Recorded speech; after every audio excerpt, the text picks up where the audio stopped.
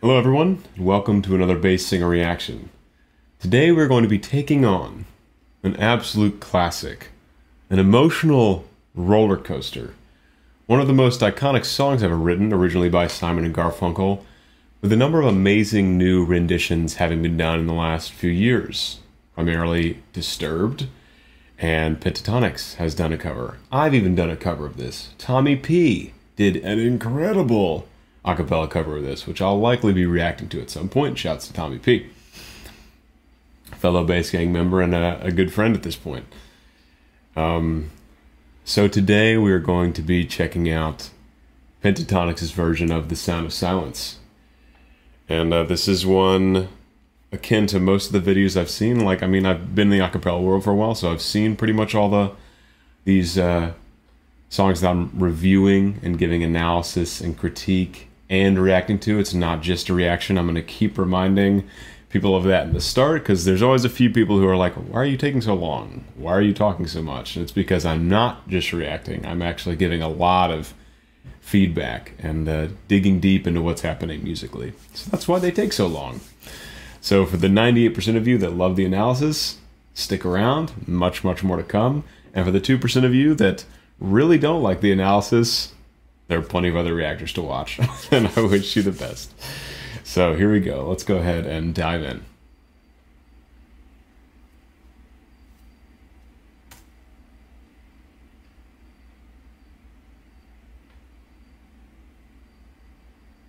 Hello, darkness, my old friend. I've come to talk with you again. Because a vision softly creeping left its seeds while I was sleeping. And the vision that was planted in my brain still remains within the sound of silence. Oh, dude, Pentatonix kicks me right in the emotional nards every time. My the Hallelujah reaction I did, YouTube accidentally pegged it for their sing-along, which is blocked worldwide. So that's currently being disputed. Hopefully that reaction will go up. I got a little emotional in that one. And if you haven't seen it because it's still blocked, I got a little emotional in that one. And because Pentatonix has a way of making me emotional when I listen to them. It is the beauty of their chords. It is the heartfelt emotion that they bring forth, even though all of this is recorded in a studio, in a booth, and then they're lip syncing in the video, even fighting through these walls of non-reality, basically. This is not a live performance. They still have a way of reaching out and touching emotions. And it's really amazing. I love how this piece starts just with Scott and his wonderful, low baritone, his crazy range. Hello, darkness, my old friend. Hello. F sharp. So this is the standard key that this one's done in. F sharp minor, A major, and he sounds glorious in that low range, in that low chest range for him. So he has a beautiful opening, and I love that they start this bare bones. It sets up, what's my word? Contrast for later. So it gives this song a lot of range to build towards that big climax we'll probably get in verse 4. Usually every people do a different number of verses sometimes on these covers. I don't remember if they do all of them or not. And then when the other voices come in, there's just nothing more beautiful than when Pentatonix comes in and they're all on one unified vowel, like an ooh, ooh, oh, ah, anything, any vowels where they're all blending together. There's just no group that has a better blend, and there's no group that I've seen so far that has a way of really capturing emotion in their music videos and in their raw audio. If you just listen to this piece. So, such a great intro. Let's back up just a bit to get into the transition.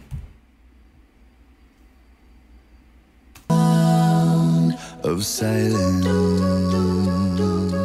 In restless dreams I walked alone, narrow streets of cobblestone, neath the halo of a street lamp, I turned my collar to the cold and damp.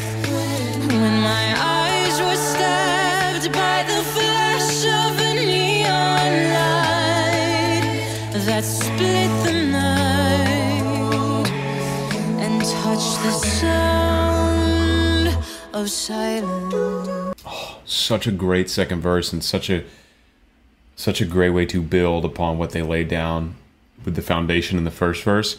Also, I love that they have Kevin doing perk. That in a cappella versions is rare. Mine didn't have it. Tommy's doesn't have it. I don't think any version I've heard outside of this a cappella version has perk. And Kevin does a beautiful. He's not going crazy with it yet. He's just they're just building a little bit of momentum, building a little bit of steam, getting us more engaged, slowly ramping up the intensity. Mitch's voice is just incredible. I mean, you can see me kind of melt right when Mitch starts singing. Every time. It's just an amazing voice. I said it on their Hallelujah. It's once in a generation, a truly special talent, and just a beautiful instrument. And Mitch knows how to use every aspect of it. It's really amazing. I love listening to Mitch and everything Mitch does. Some other things. There's not a whole lot going on yet, background-wise. There's a lot of harmonies coming in and out. We're not quite getting hit with a wall of sound, which you can tell they're building towards. So Mitch is singing in a higher range than Scott, which already adds to the intensity. You have a little bit of perk coming in, so you can tell they're just moving. They're just advancing the ball. They're getting this cover going. They're revving up the intensity. They've already got us hooked in with the beauty of it. I mean, right from when Scott opens his mouth at first, we're already hooked.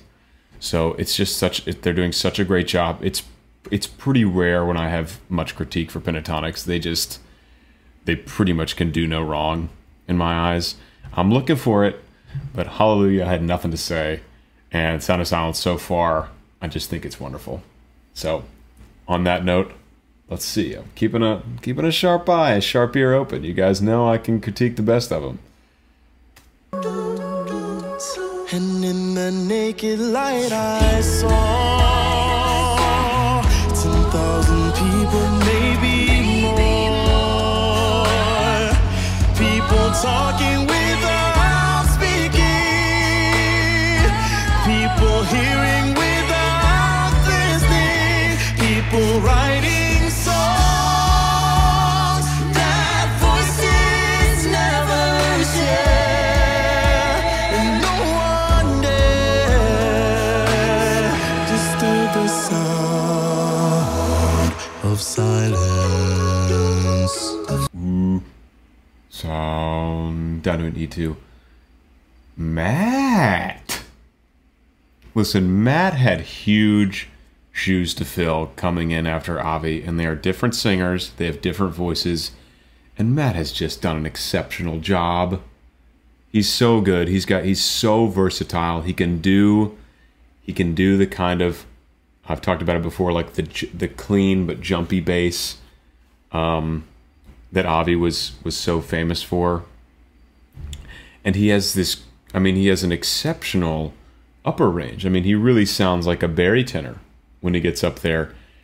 High baritone, low tenor, whatever you want to call it. He's got great belting in his high chest voice. And he also has a nice vibrato when he lets it spin, which is truthfully pretty rare in any kind of pop singing, to have a really clean, free-flowing vibrato. That's something you really get with classical singers. So it's always really nice to hear people in the pop genre when they have that, because that takes a relaxation and it takes a proper breath support. It's good singing. Clean, steady vibrato comes from good singing, and you can tell when it's forced. This was not Matt. So Matt, he's singing bass in the group. He's got all the bass range, but he also has a wonderful extension up into his higher chest range. You can tell the intensity's revving up. Kevin went from just the kind of like that kind of perk to like now we got some body hits, we got some big claps, we got some crashes, excuse me. We got some crashes going on. We have that, and we have the, not just in Matt's solo do we have belting, but we have the entire background arc also belting, getting up higher and higher in their ranges, adding to that intensity verse to verse. And I think that's verse 3. So we should have 2 more to go. And I'm guessing, if I remember correctly, this is how most versions are done. Verse 4 gets pretty crazy. Verse 5 could even get pretty crazy, but it always gets pulled back at the end. I mean, it's called the sound of silence, right? It's not called the sound of belting. So at the end, they usually leave us with that kind of ominous yet beautiful yet haunting vibe. And I have no doubt that Pentatonix is going to get us there.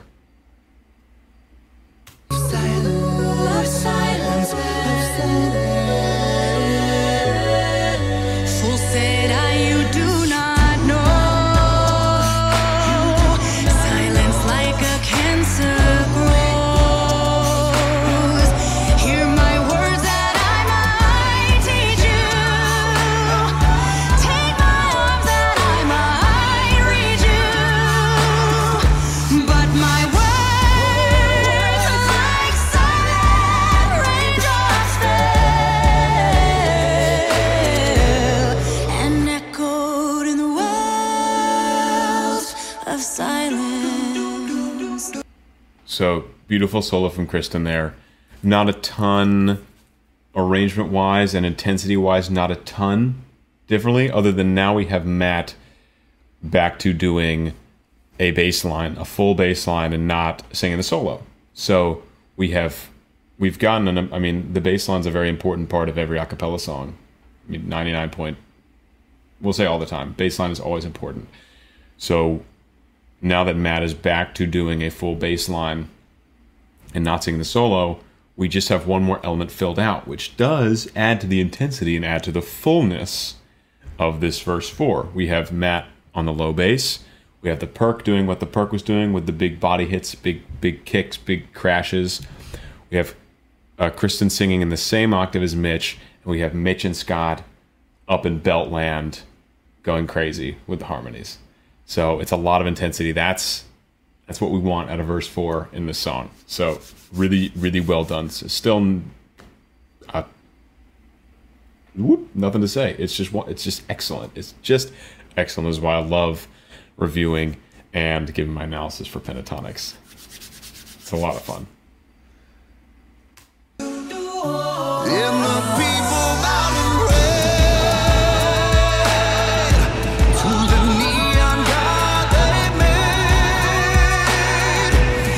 Interesting. You can hear, this is a vocal thing. You can hear Scott doing a little bit of what's called vowel modification when he goes up to, what's the word? Instead of meh, like we say made, the first vowel, that's really an open E. Made. And he's going eh. It's like a closed E. So whatever pitch that is, high F sharp 4.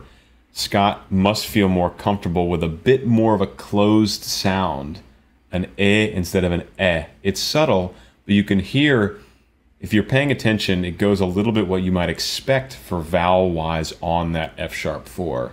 Let's go back and listen to this, and just listen and just try to notice that he's just closing the vowel down a little bit, which for his vocal track, for his voice, he knows his voice better than anyone. I'm sure that's how he gets his best sound on that vowel, on that pitch, which is the kind of thing you're doing as an advanced singer. You're trying to maximize each vowel on each pitch to make every note in your entire range sound good, no matter what you're doing. I think of it kind of like vocal engineering. That's how I approach singing opera. That's how classical musicians sing it. And it's so great when you hear a pop singer that has taken that time and care and is not just relying on natural talent. A lot of pop singers do. And that's kind of what's valuable about the pop voice, is it is kind of this natural thing. We value how that natural sound is. There's so many amazing natural singers. You can tell Scott's put a little more work into figuring out what works for him in certain parts of his voice. So let's go back and just listen on that in gods they made, and you just listen to how he closes that vowel down ever so slightly. And the people bow and pray to the neon god they made. So if it were the same vowel, normally you would think the same as prayed, they made, but it's prayed, they made, and it's a little closed.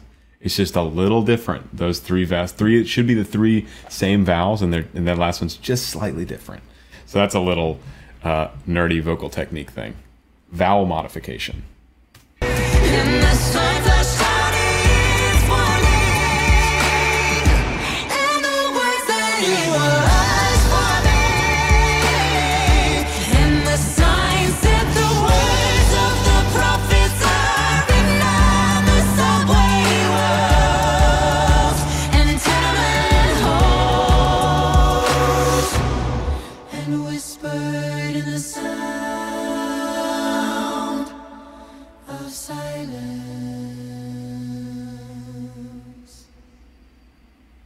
Beautiful, beautiful, beautiful job. So, first verse, Scott solo. Second verse, Mitch solo, up an octave. Matt. Who went third? Matt went third, I think. Matt back down an octave. Kirsten back up an octave. If I have the order wrong, forgive me. I'm trying to figure out orders here.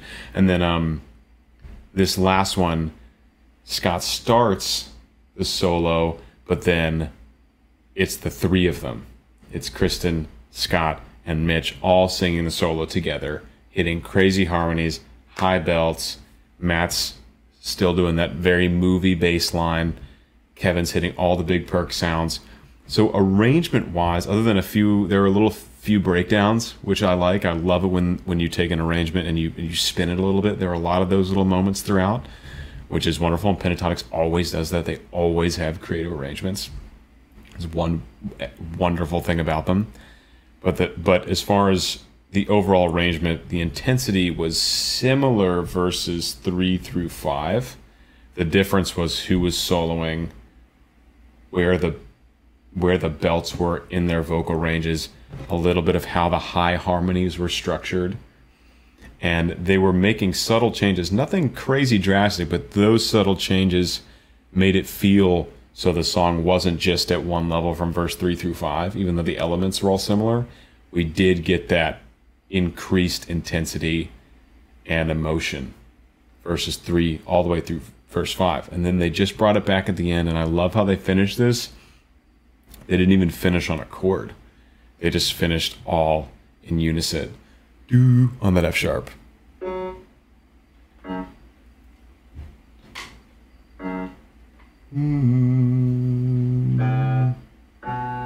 Oh, just kidding. Sorry, F sharp is the 5. Did they finish on the B natural together?